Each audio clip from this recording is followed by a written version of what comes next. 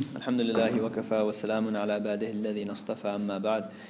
Fa'udhu billahi minash shaitanir rajim. Bismillahir rahmanir rahim. وَالَّذِينَ جَاهَدُوا فِينَا لَنَهْدِيَنَّهُمْ سُبُلَنَا صدق الله العظيم. سبحان ربك رب العزة عما يصفون وسلام على المرسلين والحمد لله رب العالمين. اللهم صل على سيدنا محمد وعلى آل سيدنا محمد وبارك وسلم. اللهم صل على سيدنا محمد وعلى آل سيدنا محمد وبارك وسلم. اللهم صل على سيدنا محمد وعلى آل سيدنا محمد وبارك وسلم. When we finish, just remind me, there was a couple of things I forgot to mention after the istikhara talk we had a couple of days ago, so you guys can pass it on, inshallah. So Allah subhanahu wa ta'ala, the next name of Allah subhanahu wa ta'ala, what did we do last week? Shukur, right? So gratitude. And that was more of a discussion about how we should be grateful to Allah subhanahu wa ta'ala. But what did it mean that Allah subhanahu wa ta'ala, He shows us an immense amount of gratitude for what little we do for Him. The minute amount of obedience we have for Allah, towards Allah subhanahu wa ta'ala, He gives us more reward than we are deserving of. So the next two names of Allah subhanahu wa ta'ala are somewhat similar, so we'll kind of do them together. And intricacies of explaining them are related, so we'll kind of do them together. So the next name is Alī and Al Kabīr. Okay, so Alī means the most high, the lofty, the elevated. And Kabīr is what? The great. Okay. Now, Allah subhanahu wa ta'ala oftentimes, these two names don't come very often in the Quran, but oftentimes Allah ta'ala brings them together. So what does He say? He says, ذَلِكُمْ بِأَنَّهُ إِذَا دُعِيَ اللَّهُ وَحْدَهُ, that when Allah subhanahu wa ta'ala was called alone, كَفَرْتُمْ, then you disbelieved. وَإِن يُشْرِكْ بِهِ, and when partners were associated with Him, تُؤْمِنُوا, then you believed. فَالْحُكْمُ لِلَّهِ, Allah subhanahu, the judgment belongs to Allah, Alī Al Kabīr, the most lofty, the elevated, the great. So what does, we'll do Al Kabīr first because it's shorter. So Al Kabīr, it means the great, but it's perfection. So how do we understand it with Allah subhanahu wa ta'ala? It's just perfection, if it was to be one word. And perfection of Allah subhanahu wa ta'ala is due to two things. One, because of His eternality. So that He is, there was nothing before Him, nor will there be anything after Him. That His existence is necessary. Right? So there's things that Allah ta'ala has created that will live on and never die. So like the soul will never die. It will live on forever. However, its existence is not necessary. If the soul comes out of existence, the universe will still go on. Allah subhanahu wa ta'ala, He is completely eternal. And so, Al Kabīr is that it's referred to also as somebody who gets old. Right? So when somebody is old, then we'll say a person is Kabīr. Why? Because they have been around for a long time. Okay? They've been around for a long time, so they'll be referred to as Kabīr. This is different than Azim. Azim is similar, but Azim, we said, what is magnanimous. Okay? The difference between Kabīr and Azim with this example is that Kabīr is somebody who is, their existence is very old or is for a very long time, whereas Azim is existence that extends for quite some time. So a long time is more than quite some time. So that, therefore, Kabīr is more eternal of a meaning than Azim is. So we said His perfection is because of two things. Because of His eternality, and that His existence is the one whereby everything else comes into existence. So everything else came into existence because of the existence of Allah subhanahu wa ta'ala. If He did not exist, nothing else would have existed either. Right? The ulama then write that there's two ways that we can look at Kabīr. Okay, so Kabīr is linked to Akbar, it's linked to Kibriya, it's linked to Mutakabbir. Mutakabbir we discussed several months ago. But there's two ways to look at Kabīr. One is that it is the opposite of anything insignificant.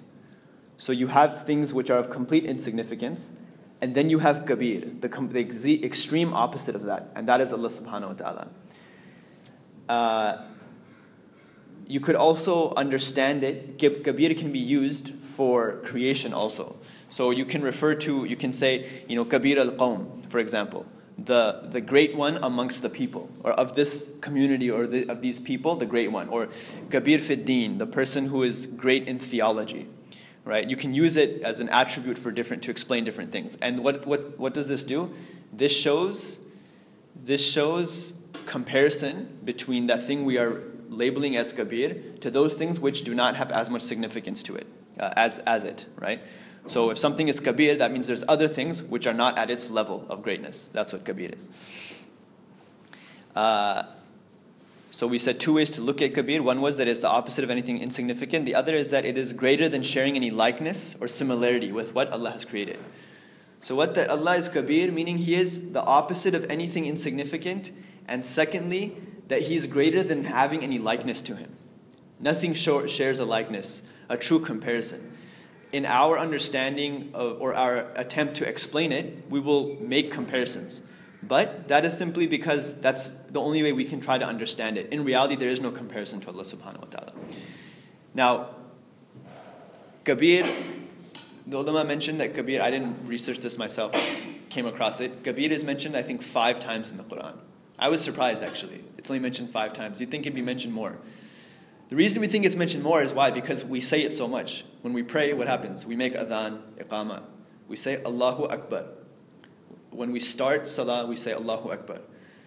Oftentimes, when we start our ihram for Hajj and Umrah, we say Allahu Akbar. When we're throwing the stones at when they go for pelting the shayateen, right? You're not actually pelting the shayateen, it's metaphorical, right? So when you're throwing the stones, and we're saying Allahu Akbar each time. We're saying it every time. Why do we say it? Why do we say Allahu Akbar? Because, for example, when we start the salah, that Allahu Akbar, that's referred to as the takbir al-tahrima. Right? Takbir, which is to say Allahu Akbar, and tahrim, which is prohibition. So when we start our salah, what are we doing? We are prohibiting things on ourselves which would normally have been permissible. So for example, eating and drinking is permissible. Speaking is permissible. But when we start our prayer, when we start our salah and we say Allahu Akbar, now speaking to any individual or eating and drinking becomes haram, becomes impermissible, becomes prohibited on us. So what we are doing is we are cutting ourselves off from anything that could be a distraction to us. That's why we say Allahu Akbar. That's why we say it so much. That there's these other things that distract us from Allah subhanahu wa ta'ala. And so, in a sense, they are vying with Allah subhanahu wa ta'ala to preoccupy us. So what do? We say that despite how much I'm distracted by whatever it might be, even if it's permissible or praiseworthy things, right? Then I'm still cutting myself off. This has some greatness in my mind. However, Allahu Akbar, Allah subhanahu wa ta'ala is the most great. And the form of the word, Akbar, the word it comes from is Kabir, Kibr. But when it's put into the form of Akbar, it's called Ismut Tafdeel. I can draw on the board if you guys want. There's even a marker, right? So, for example, Ismut Tafdeel is a noun of superlative. Now, we've discussed superlatives before, but this is basically like this, right? So you have Akbar, right? When you put a word in Arabic into this form, that you put an alif at the beginning, you put a fatha on it, and then you put a fatha on the 3rd letter, and a dhamma on the 4th letter, this shows superlative. So for example, if we take the word il, okay, and you put it into this form, it's going to be what? A'lam. This means more knowledgeable, or the most knowledgeable. So usually it's in terms of comparing. So even when you speak to an individual, you might say, Anta akbaru minni, that you are greater than me. A'lamu minni, you are more knowledgeable than me. Atqa minni, you have more taqwa than me. What is it? It's superlative, but it's comparative. So that's when we're saying Allahu Akbar. That means we're saying that whatever else distracts us from Allah subhanahu wa ta'ala that is significant in our minds, Allah subhanahu wa ta'ala is the most significant. He is the greatest. And so it's a cutoff. And that's why we begin our salah with it. We begin our adhan with it. So that we can start re-establishing our relationship with Allah subhanahu wa ta'ala. Okay? Now, Kabir can also mean big. So what does that mean? Allah ta'ala is big? Big in what sense? This is where we'll get into Al-Ali. So Allah subhanahu wa ta'ala, we said Al-Ali is what? That He is most high. That He is elevated. He is the lofty one. This means that there is no rank above His rank and that all ranks are inferior to Allah subhanahu wa ta'ala. So when we say Al-Ali can mean it's the most high, right? So the high one, the one who is high. Does this mean in terms of height? Does this mean in terms of place, like locality? It doesn't. It can't. Referring to Allah subhanahu wa ta'ala, it can't mean that, right? So it's what? It's above in value. In Arabic, we would say maqam or darajat, right? Above in rank, in value, in significance. Now, Imam Ghazali, rahimahullah, he mentions that there's rational division of grading, and that's by comparing what is below it. So when we look at something and we try to determine what is higher, then what are we doing? We use our rationale and we have this division, we make this division. We say, okay, this thing is deemed high because this other thing is not as high. So it's a comparison, right? And he said it's found in objects that are divided like cause and effect. Okay, so you have cause and effect. What is higher, cause or effect? What do you guys think? Cause, right? Cause is higher. Why? Because it's the cause. It's the original. And the effect is a result of it. Okay? So in anything, even like with a sickness, you have a symptom, but you have the cause of that symptom. Right? A symptom is what? It's a result of something else that you are suffering from. Okay? So, so like different rashes and whatnot, it might be a problem with the gut, the immune system, right? That's what they're saying now, the naturopaths, that eczema and things like that are a problem of the gut and the immune system. So you have eczema, you get this rash, but the rash it's the effect. The actual problem is the immune system is not as strong as it should be, right? So if the cause if the cause is higher than the effect, there's a dua of Rasulullah sallallahu alaihi wasallam that when he calls on Allah subhanahu wa ta'ala, he says, Ya musabbibul asbab. That, asbab is the plural of sabab, which means cause. Musabbib is the causer of the cause. So therefore Allah subhanahu wa ta'ala has the highest station because he is the causer of all of these things, right? He's the one that caused everything. Now Imam Ghazali rahimahullah, he then moves on and he says we can compare inanimate and animate objects. Animate objects are divided. Inanimate objects, obviously those are lower than animate objects because they're inanimate, right? They can't do anything. Like a chair or a table, what does it do, right? Although there are narrations that everything makes tasbih of Allah subhanahu wa ta'ala, so that would include the inanimate objects. But on a rational level, obviously animate objects would be higher in value and better and more supreme than inanimate objects. So we won't discuss the inanimate. Animate objects are then divided. How are they divided? Imam Ghazali then says they are divided. There's those animate objects that they have only sensible perception. So they base everything around them is based on their senses. And he says this is the level of the animals. That's it. That's what they are. They base everything off of their senses. Then there's those who have sensible and rational perception. Right? So now we're starting to get into humankind because we have rationale and we have our senses, right? In order to perceive things.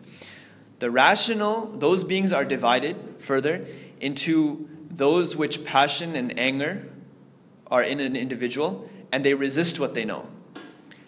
Right? And so you have the ones who have sensible and rational perception, those are humans. And humans then are divided basically into what? Those that have passion and anger and that they resist those passions and angers. So different humans, different insan, they will be divided. They will hold more value in the sight of Allah subhanahu wa ta'ala because by those who have passions and angers and they resist their passions and angers, right? Those passions and angers which are disliked by Allah subhanahu wa ta'ala. So those who resist those have a higher value and higher maqam with Allah subhanahu wa ta'ala, a higher degree than those who don't resist their passions and angers. Then he says there's those whose perception is free from such troubling opposition. So meaning we have passions and angers, and then there's those individuals who are free from those passions and angers, meaning they don't even have those passions and angers. And who are those? Right? So those that are free from it are what? Those that can be afflicted, but are endowed with safekeeping from this. Those are what? The angels. So the angels could have these passions, they could be afflicted with something, right? Meaning there could be something, the angels are completely on fitrah, they're completely on natural disposition. That's it, right? They don't have a will. When Allah Ta'ala commands them, they do it, right? They might ask. So what? In the Quran, they asked Allah Subhanahu wa Ta'ala that are you creating such a creation that's going to spread corruption in the land, mischief in the land? So they ask, right? Why? Because the concept of insan troubled them. the concept troubled them because they know the greatness of Allah subhanahu wa ta'ala, they've realized it. So to them it was like, look, we're here, we make your tasbih, why would you make something that might not glorify you, right? So they had this type of affliction. However, they're endowed with safekeeping from it. The affliction didn't really do anything. It's not like they lost favor in the sight of Allah subhanahu wa ta'ala. So like we don't, when it comes to Iblis, some people will refer to him as the fallen angel. We don't say that he was ever an angel. Had he been an angel, there might have been some type of affliction, just like with the rest of the angels, but he wouldn't have fallen from grace. Right? So what do we say? He was actually a jinn. He was a jinn, and he was the head of the angels. So he was given their charge over them and whatnot, but he wasn't actually an angel in and of itself. And you'll find certain opinions within some of the scholars, very, very minute, that will say that no, he was an angel and whatnot. Usually I don't mention minor opinions most of the time. There's a minor opinion for everything, but usually I'm not going to mention minor opinions. But I don't want you guys to hear it and say, oh, he said that wasn't the case, so he doesn't know and this and that, whatever. I don't know everything, but usually I avoid minor opinions because minor opinions should be avoided most of the time.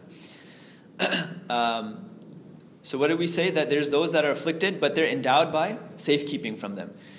And then there's what? The one who it's impossible to be afflicted. And that is only Allah subhanahu wa ta'ala.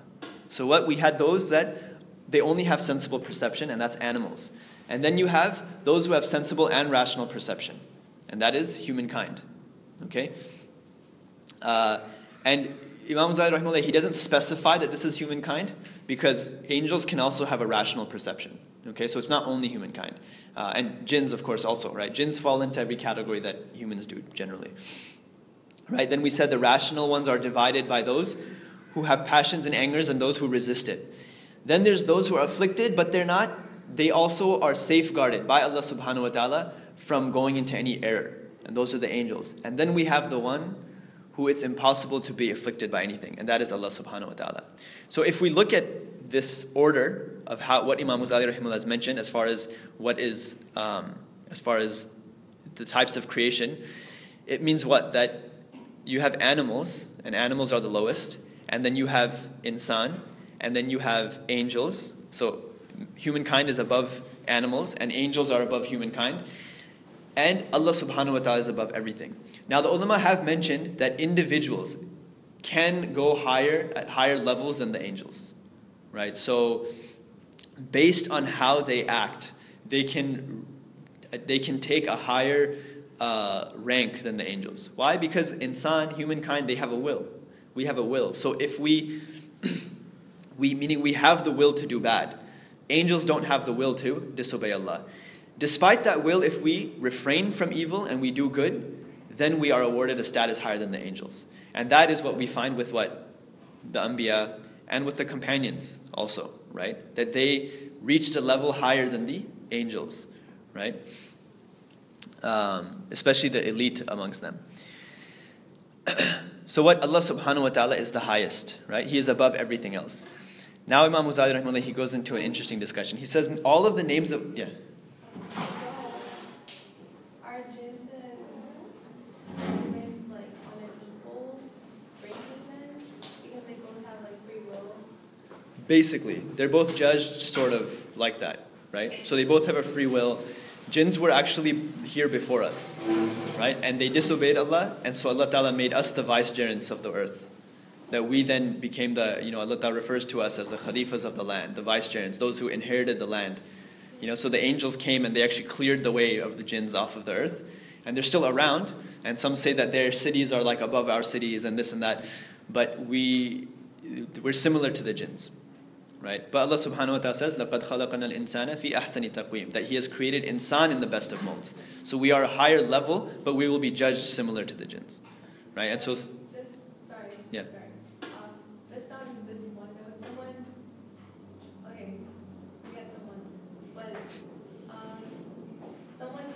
someone did tell me that every human being had a jinn with them.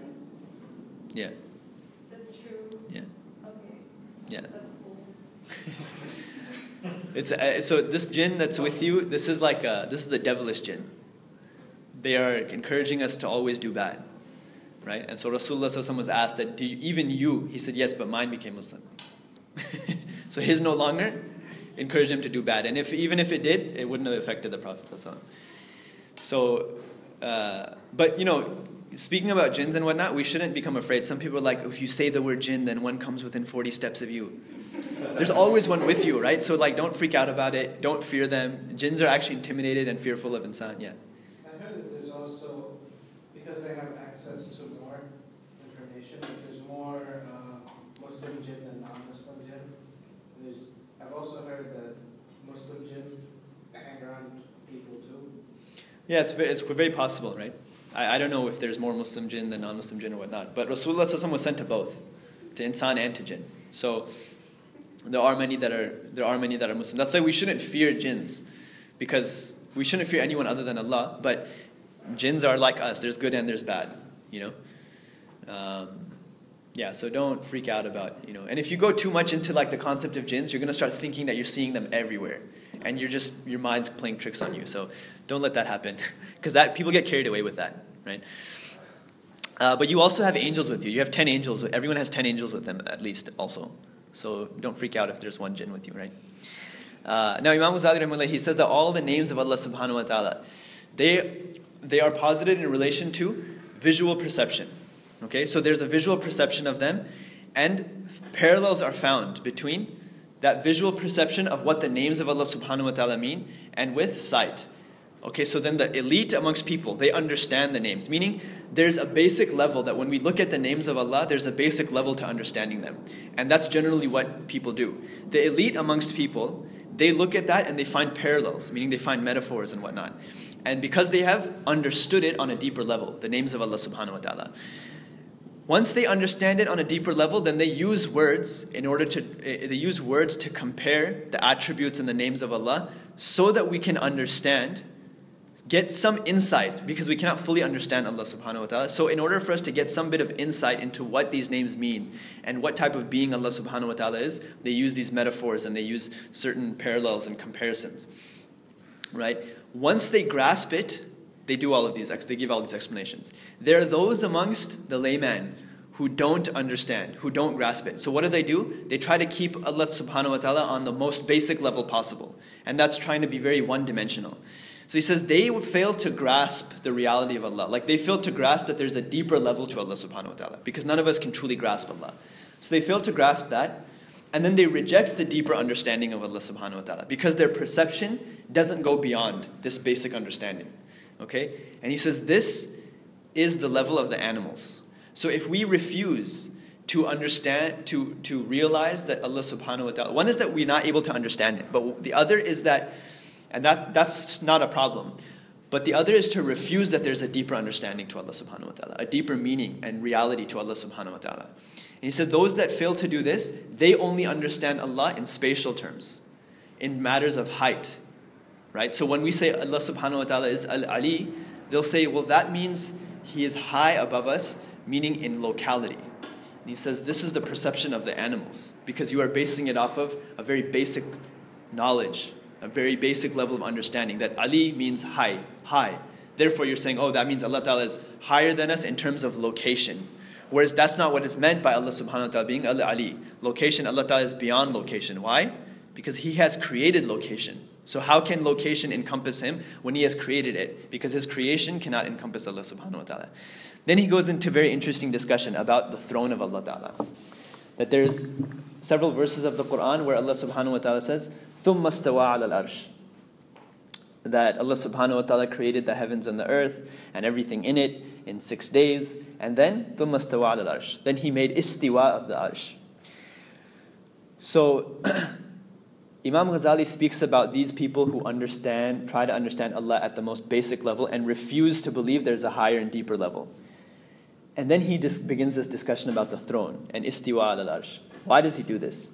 Because this verse, what does istiwa mean? This is one of those words of the Quran that we don't translate. We leave it in the meaning of Allah subhanahu wa ta'ala because we don't know what Allah ta'ala specifically means by this verse. The earlier ulama, like the earlier generations, the first few generations, they just left it as it was. They said Allah ta'ala made istiwa over His throne, and that's what they said. Then people started getting confused, and when those who had a lack of understanding came along and said, well, istiwa means sitting. So therefore Allah Ta'ala sits on His throne. Then the scholars start saying, no, Allah doesn't sit on His throne because He doesn't have a body. He doesn't sit on His throne. Then they start saying, no, istiwa means that He took possession or power or dominion over His throne. That's what that means. So they interpreted the beginning, earlier scholars, they gave no interpretation.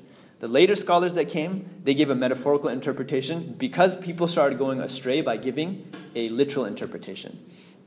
So Imam Ghazali says he gives this whole backdrop of how can we understand Allah subhanahu wa ta'ala and the different senses and levels of people's perception. And he says that Allah ta'ala is beyond spatial understanding. Right? He's beyond spatial understanding. Therefore, we cannot say istiwa means that Allah ta'ala is sitting on His throne. Although istiwa can mean sit. So I can say, I am istiwa al kursi, right? I can say that I have made istiwa, I'm sitting on this chair. However, istiwa has a whole bunch of meanings. What are some of the meanings? Istiwa can mean above. It can mean sit. It can mean, it can mean what? It can mean to be straight. It can mean to be equal. So what? Allah Ta'ala is equal to His throne. If we interpret it, if we translate it, then we can also translate it like that. That Allah Ta'ala is what? Equal to His throne. It also means to become ripe. It can also mean to be cooked. So how can we just take a dictionary definition and say, oh, this is what it means, and remove everything else we know about Allah subhanahu wa ta'ala? Right? So what is, then Imam Ghazali, he goes on and he explains. He said, so what does istiwa mean? That Allah subhanahu wa ta'ala makes special mention of His throne. Why? Because a throne is a symbol of power and might. That's why kings, they make thrones for themselves and they sit on this throne. Right? Even Shaitan, Iblis, has made a throne for himself. Why? To show his power. He has his dominion, so he has his throne and he places it over the water. And he sits there. And this is dominion. So his different, the different demons and his dominions, his minions rather, they come to him. And they gather at this throne. So it shows his power and his might over the rest. His greatness over the rest. Right? Of the demons. So Allah subhanahu wa ta'ala, in order for us to understand that Allah ta'ala is truly Akbar, that He is Kabīr, that He is great and He is the greatest, He made this throne. Why? Because the throne is the vastest body of creation of Allah subhanahu wa ta'ala. It's not the greatest of creation, the vastest. And there's a difference there. Why? Because Rasulullah sallallahu alaihi wasallam is the greatest of creation. And so however, the throne of Allah is a great creation. And it's the vastest in body, meaning in form, in size, in shape. We can't imagine how big it is. Right? There's 4 angels that hold the throne of Allah subhanahu wa ta'ala at any given time. And on the Day of Judgment, 8 angels will come carrying the throne of Allah. And that throne will provide shade for those that have pleased Allah subhanahu wa ta'ala on the Day of Judgment. Right? That day that there is no shade except the shade of Allah. So He will increase the number of angels holding the throne to show the magnitude of that day. Okay? So the throne is what? It's the vastest in body of the different creations of Allah subhanahu wa ta'ala. Allah subhanahu wa ta'ala making istiwa on the throne shows what? If the throne is the vastest of creation, and Allah ta'ala has made istiwa over it, He's what? Taking possession over it, that shows that how much, the throne is greater than all these other creations of Allah. But if Allah ta'ala can take dominion over the throne, how much greater is He than the rest of creation? That's what Allah subhanahu wa ta'ala means by He has made istiwa of the arsh.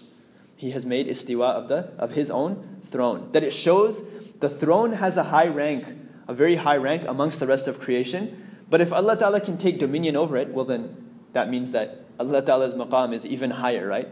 There's no comparison that could be made. Because Allah ta'ala is not creation even. He's the creator, He's not creation.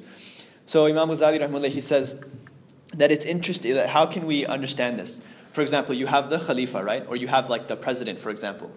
And then you have what? The secretary, or the vice president, okay? So the secretary, or the vice president, or the secretary of defense, for example, right, in our terms, has a higher rank than everyone else. He has a higher rank as far as the country is concerned than all of us do, right? And yet the president has a higher rank than the secretary of defense, or than the vice president. Therefore, it goes without saying that the president has a higher rank than all of us. So similarly, Imam Ghazali says that this is the throne compared to most of the rest of creation, except for exceptions like Rasulullah sallallahu alaihi wasallam. And then Allah subhanahu wa ta'ala being greater and having a loftier rank, being Al-Ali, having a loftier rank than His throne. Then he says, this is interesting how he mentions the Hashawiyah. These were a type of mutajassima. These were individuals who gave sects of Islam of Muslims that gave a body to Allah subhanahu wa ta'ala. That said Allah subhanahu wa ta'ala has a body and a form and whatnot.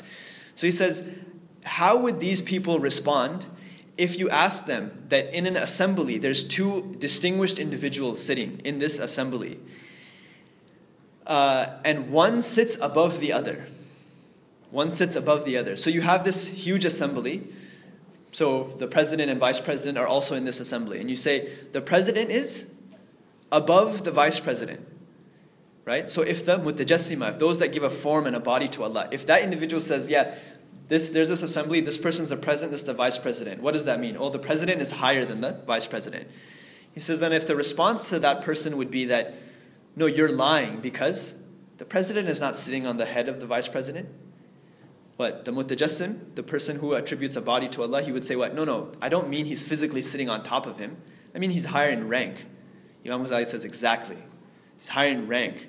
So being above, the president being above the vice president, doesn't mean he's sitting on his head or sitting in a location on a balcony or something above him. What? It means in rank. So similarly, when we say Allah subhanahu wa ta'ala, ثُمَّ اسْتَوَى عَلَى الْأَرْشِ, it doesn't mean he's sitting on his throne or that he's above his throne. It means that he has a loftier rank. He's above his throne in rank. That's what that means. So he then goes on and he says, right? Because so then he goes on, he says that who has the highest rank? The highest rank is that of the Prophet sallallahu alaihi wasallam. And his rank is high compared to creation. So amongst creation, Rasulullah sallallahu alaihi wasallam is the highest. And it is above all creation by way of comparison, not by necessity. Allah subhanahu wa ta'ala's rank above everything else is by necessity. So there's a difference here. Because Rasulullah sallallahu alaihi wasallam is still a creation of Allah. So there is no comparison between Rasulullah sallallahu alaihi wasallam and Allah subhanahu wa ta'ala. Despite the Prophet sallallahu alaihi wasallam being the Prophet, holding the highest rank amongst all creation, but his rank is by the fact that he is creation and in comparison to the rest of creation. Whereas Allah ta'ala not being creation, being the creator, has the highest, and his loftiness is necessary. Right? It's necessary. Because it's necessary, why? That if it wasn't necessary, then he would not be Allah. And then the cosmos would fall apart. He then goes on and gives his counsel. He says, so that we can understand Kabīr similarly, that Allah Ta'ala is great, right? Not that he's bigger than everything else, right? Unless you want to use bigger, understand it metaphorically. And then you apply everything that was mentioned for Al-Ali. Imam Ghazali rahimahullah, he then says that the highest among people are the ones who believe themselves to be the lowest.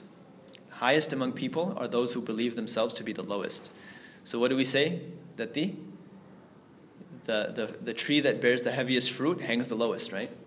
Those branches that have the heaviest fruit, those hang the lowest. Those fruits are the biggest. They are the best of the fruits, yet they hang the lowest. Why? Showing it's a simile, right? Or a metaphor showing humility, humbleness. So similarly, a person, the more knowledge a person gets, the more humble they should be. Right? That's why it's interesting, like in madrasa, we used to do this social experiment. We used to ask, you go amongst 5, 10 students sitting there, all in different, like there were 6 years in my school, so the first year, second years, third years, fourth years, fifth years, sixth years, and then you had the mufti students, right? Those who were doing the ifta course to become muftis and whatnot, and you had the hadith, those who were specializing in hadith, right? Doing, like you could say, their PhD, right? The equivalent of their PhD. And you throw a question out there, any question, random question about some hukum, some law of the deen. The first ones to answer would be the second year students and the first year students. And the longer somebody had been in school, the longer they had been in madrasa, meaning the more books they had studied, the more knowledge they had, the longer they would take to answer. And oftentimes they would say, I'm not a mufti, go ask the mufti. Right? Or the mufti would say, yeah, I just finished my ifta. You'd rather go ask the ones who have been doing it for a long time. Right? Why? Because knowledge should humble us. If it doesn't humble us, that means we haven't understood. We haven't understood how much we don't know. One of my teacher's teacher, okay? So like 4 or 5 teachers up. Allama Anwar Shah Kashmiri rahimahullah, he used to say, I believe it was him. It was either him or Allama Yusuf bin Nuri, one of the two. And they were a student of one another.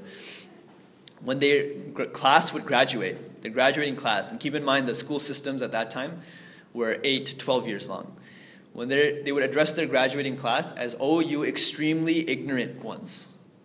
the graduating class. Juhal, they would say. Juhal is superlative of jahil, meaning ignorant. Like, not only ignorant, but like extremely ignorant. They would say because you are extremely ignorant now. Why? Because now you've understood how much you don't know. Only now have you realized how much you don't know. You know? It's funny, like you'd get especially you find this amongst the Americans. We'd come to madrasa and the first day of class, we'd be like, we'd want to ask all these questions. Oh, what about this thing? You know, types of discussions we have here. And the teachers would be like, look, relax, you're in first year. Learn how to conjugate a verb. And then we'll move on to these discussions, right? So knowledge should humble us. And oftentimes, and that's where we speak about, with ilm comes hilm. That with knowledge, you have to have forbearance, tolerance.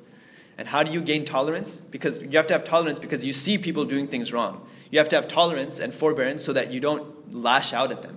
And how do you gain that? By practicing what it is you learn. That's what the ulama say. That when you learn something, put it into implementation, and then you will start having, that will pave a way that Allah Ta'ala will make you be tolerant and have forbearance amongst the people. And we find those that are most hostile in different discussions and the masajid and whatnot, usually their hostility is a result of their lack of knowledge, right? They think they know everything. And so they just, everything, black and white. Everything's black and white. No difference of opinion. This is haram, bid'ah, kufr, shirk, right? It's like this. We call it the box of fear, right? Haram, kufr, bid'ah, shirk. So we put this in this box and freak you out. You do anything that this is going to be haram, kufr, bid'ah, or shirk. So you get scared to stay within this box, and then all of a sudden you don't do anything. Everything becomes one of the four, right? Or all of the four, right? Whereas, although this box is there, it's much wider than most people make it out to be. It's not as wide as some want to make it, but it's a lot wider than most people, think it is, right? Or they try to make it. So he says that, know that, the highest amongst people are those who humble themselves, who think themselves to be the lowest. And Allah subhanahu wa ta'ala, He mentions, وَعِبَادُ الرَّحْمَنِ الَّذِينَ يَمْشُونَ عَلَى الْأَرْضِ هَوْنًا, that the servants of the most merciful. So we said what Rahman is it takes the most precedent of Allah subhanahu wa ta'ala's attributes and names. So Allah ta'ala says the servant of the most merciful. He could have said وَعِبَادُ اللَّهِ. He could have said the servant of Allah. He could have used the servant of any other name of his. But he says the servant of Rahman. This shows a level of loftiness for the ibad, for the servant. They are those, who are they? They are the ones who walk in the earth, hawna. They are the ones who walk in the earth, humbly. And then it goes on. وَإِذَا خَاطَبَهُمُ الْجَاهِلُونَ. And when the ignorant people come to them and address them, قَالُوا, they say, salam, salama. Or they respond rather in a peaceful manner. Right? They respond in a peaceful manner. So this shows us what? That virtue is, humility is to have virtue. Humility is to have virtue. And that the loftiest station we can have is to recognize that we are the servants of Allah. Because Allah subhanahu wa ta'ala says in Surah Al-Isra, He says, Subhanalladhi bi'abdihi laylan min al-masjid al-harami ila al-masjid al-aqsa. That glory be to Allah subhanahu wa ta'ala. Subhanalladhi bi'abdihi, with the one, the abd, the slave, the servant, who traveled from Masjid al-Haram to Masjid al-Aqsa. He refers to Rasulullah sallallahu alayhi wa sallam as what? Abd, as slave. So if Rasulullah sallallahu alayhi wa sallam is the highest of creation, the best of creation, and Allah Ta'ala refers to him as abd, as slave, that means what? The highest rank is to recognize that we are the slaves of Allah subhanahu wa ta'ala. And Allah Ta'ala shows us the rank of servitude and slavehood to Him by saying Ibadur Rahman, by linking it with His name, Ar-Rahman. Further, Allah subhanahu wa ta'ala speaking about humility. There's so many examples of humility. Allah Ta'ala says, وَخْفِضْ لَهُمَا جَنَاحَ الذُّلِّ. That lower the wings of humility, min ar-rahma, to who? To your parents, out of mercy. فَقُلْ, and say, رَبِّ رَحَمْهُمَا, O my Rabb, have mercy on them, كَمَا رَبَّيَانِي صَغِيرًا, as they had mercy on me, as they nurtured me when I was young. So we have to, and this is important, the reason we bring this verse is because we, especially at this age group, right, at the university level, right, I went through it as well. This is when usually we butt heads with our parents the most. And then we start thinking that we know, and we're mature now, we've understood. And yes, although that maturity and that understanding is growing, our parents are our parents and they deserve our respect no matter what, right? We don't have to agree with them on everything, right? And we don't have to, if they ask us to do something that's in the disobedience of Allah, then we can't do it. But we still have to go about it in a respectful way. We still have to show respect to them, yeah. Okay, so just on the topic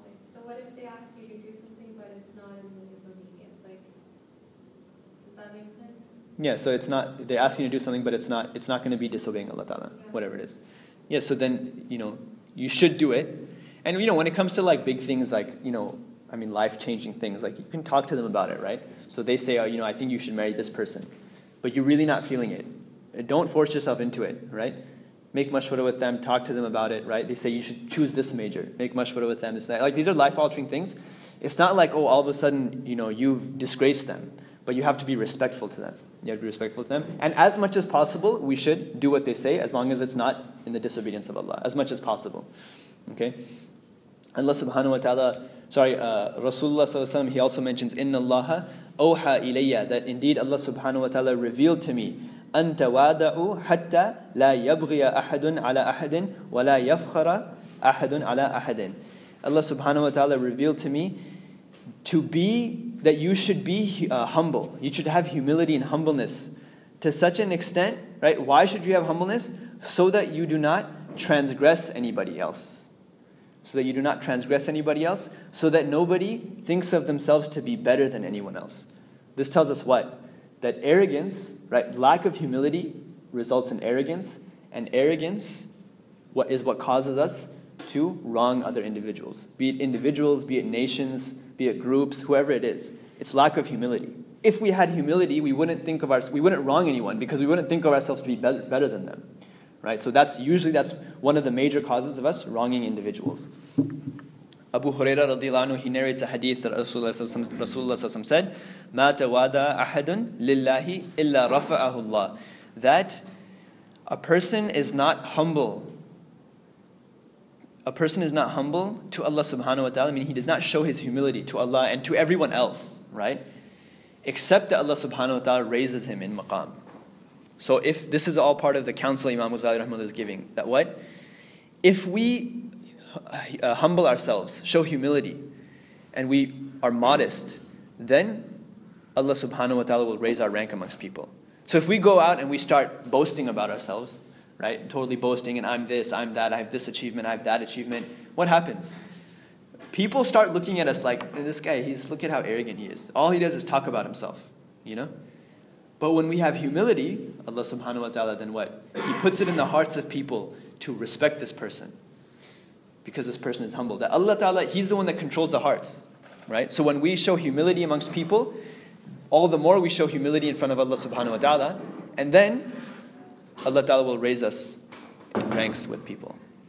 So humility, this is a trait, this is one of the traits of the believer that we have to engage in, that we have to bring within ourselves. And it's difficult. Like this society is we've become a very narcissistic society. Right? Everything, we just, even like, we post videos about ourselves, giving talks, this and that. Like, it's difficult, right? And yes, it's a form of dawah and stuff like that also, right? And I'm not talking about, these people, they've posted a video about themselves, so it's, like these ulama and stuff like that, they're not being humble and this, that. No, it's a form of dawah. Like, this is how people are getting their deen, right? And we need to go beyond that. But we have to check ourselves because we can very easily lose our humbleness. We can very easily lose humility, right? So, you go on Facebook, this many likes, this many views, this many shares, this many retweets. It starts playing in your mind, right? We start thinking, this many friends, this many likes. We start thinking of ourselves to be important, whereas the reality is that people are just hitting like left and right. They're not even thinking, what happened? People will get an article and they'll share it without even reading the article. Who knows what's even in there? NPR a few years ago, they put a post out there saying that nowadays people are not reading. It's like a little blurb and a link to their article. People don't read; they just see a headline and they pass judgment, and they act like they know everything that's in the article, and then they give their opinion on it. And there were tons of comments. That's not true. I don't do that. I read. How can you accuse us of this? I don't do that. You click on the link and it says April Fools, no article, right? And there's even comments in there. People are saying there's no article. No one's even reading. They're just doing this, right? So this is like a facade, right? That we've fooled ourselves into thinking we have become someone of importance based on Facebook and Twitter and whatnot. Narcissistic society, right? Look at how everyone's got an opinion about everything. That's one of the unfortunate things about blogging and whatnot.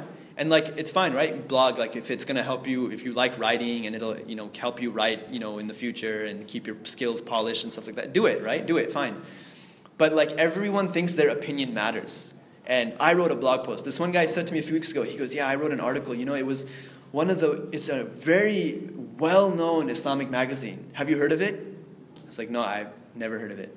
Oh, really? I'm surprised it's so well-known. And, I wrote this article. It was a very good article about how people who can't go for Hajj, they should send their iPads to do Hajj for them. I was like, subhanAllah, like if people can't go for Hajj, I wanted to tell him, like, why are you being an extremist? Allah Ta'ala, if you can't go for Hajj, He said, you're excused from it. It's simple. You don't have the monetary or physical means, you're excused from it. That pillar falls off from you. Like, we have to base things on Sharia. So you wrote an article and you deemed this magazine to be well known and to be reputable. Therefore, you think your opinion matters? It doesn't matter. You know what I mean? Like, I studied 6 years, man. In Islam, my opinion doesn't hold much precedence. You know what I mean? So, aside from deen and all that stuff, we are living in a very narcissistic society, and we have to watch ourselves and always humble ourselves to Allah subhanahu wa ta'ala. And we've shared before, right, quotes of Ali radiallahu anhu saying that, Sayyidina Ali radiallahu anhu saying what, I forget exactly, but things like, look at the state of man, that he is born, he is created from a drop of sperm and turned into a clot, and then, comes out of the womb, and he takes what is pure, right, food and whatnot, and excretes it, and then he will die, and he will, worms will feed on his body, and he will rot and stench and have this stench, and then he will completely, like, his body will, disintegrate. Yet he thinks of himself to be like what, so supreme, when this is his state. Right? We keep these things in mind, inshallah it should help us. We should always check ourselves and humble ourselves to Allah subhanahu wa ta'ala, and try and humble ourselves before people also. Any questions? Yes? No? You guys are looking tired. Some of you. Yeah. Can you give us examples of ways we can humble ourselves? How do you humble yourself? So my teacher told me, this is kind of crude, right? So, forewarning. My teacher told me, he said, whenever you go to the bathroom, you should think yourself to be lower than what you're excreting. Remind yourself of that. Right? And, if we remind ourselves of our shortcomings and our weaknesses, then this should also help us humble ourselves. Not to the point where we become despondent, but realize our shortcomings. My teachers said that, when Allah Ta'ala makes your shortcomings apparent to you, this is a sign that He wishes well for you. Because your shortcoming, the reason it's become apparent to you, He allowed it to become apparent to you because He wants you to change it. Right? There's those individuals who, how many of us, right, we don't realize our shortcomings. Somebody tells it to us and we say, no, you're wrong. We make all the excuses in the world for ourselves. So try and think of our shortcomings, take an account of ourselves. How did we spend our day? Did I say anything that might have been hurtful to somebody? Right? And if I hurt them, were they deserving of that? Right? Think of our shortcomings. Think of people who we know to be better than us. So one of the things that we should do, Rasulullah ﷺ said, is that in deen, we should look at those that are better than us. And in dunya, we should look at those that are below us. Meaning what? Not that we look down on those that are below us, but those who don't have as much wealth as we do, we should make comparisons of ourselves to them. Why? So that we can show thankfulness to Allah that at least you've given me this much. And I could have been in that state where I didn't have as much, But in deen, we should look at those that have more taqwa than us, that are better on and more firm on deen than us, so that we can aspire to be like that. And I think like Ali radiallahu anhu, his example is like a beautiful example. Our state is going to be what? Worms are going to feed on us. We're insignificant. Think about the world around us, the universe. How insignificant are we? Our existence is not even necessary. A few people, we die, people will miss us for a few weeks, maybe a few years, once a year for some time after that, then they'll forget about us. And then we'll just be, a name on a stone, if that. Right? And then after some time, our graves will just get reused by other people who have passed away. Like, this is our state, right? So try and realize the greatness of Allah and the greatness of Rasulullah sallallahu alaihi wasallam and the greatness of others that achieve something in deen. And then inshallah this should help. This is why the concept of having a type of shaykh over you, where you go to them so that they can humble you, so they can remind you, they can call you out on your faults, and you don't get upset about it. Because if a person calls me out on my fault, I might get upset, right? Because, who are you to say this? But if you go to someone and say, look, I want you to do this. You're committing yourself. I want you to do this. I won't take offense. We might get upset because our nafs will get angry, right? But we've asked them to do this. When they call us out on our faults, slowly, it happens enough, we start rectifying it enough, and then it'll eventually, the humility will come into us, and we'll even remove those faults. That's how we'll bring a check on our nafs. So that was sort of the crude example that is kind of crude, but it's a reality, right? Why do we think ourselves? Think about the sins that we commit. We commit all these sins. We dress up so nice. We put out, outwardly we have this great appearance, but inwardly, what type of anger and rancor are we harboring in our hearts for individuals, right? For people. Whereas Rasulullah Sallallahu Alaihi Wasallam didn't do that. He didn't have hatred towards people, And if we think, what people usually sin in private. Why do they sin in private? Because if we sin in public, well then people would see it and they might think low of ourselves. And we shouldn't sin in public, right? Because if you sin in public and then somebody else sees you doing it and it entices them to do it, you're going to be accountable for that, for the other person's sin. So if you're going to sin, do it in private. But think about it. I sin in private. How despicable is this to Allah subhanahu wa ta'ala? I shouldn't be an arrogant person because this is my state with Allah. Does that help? Imam Ghazali has a lot. He was very big on tazkiyah, right? Purification of the heart. So he has a lot of books and examples on how we can try to humble ourselves and whatnot. Any other questions? So one thing I want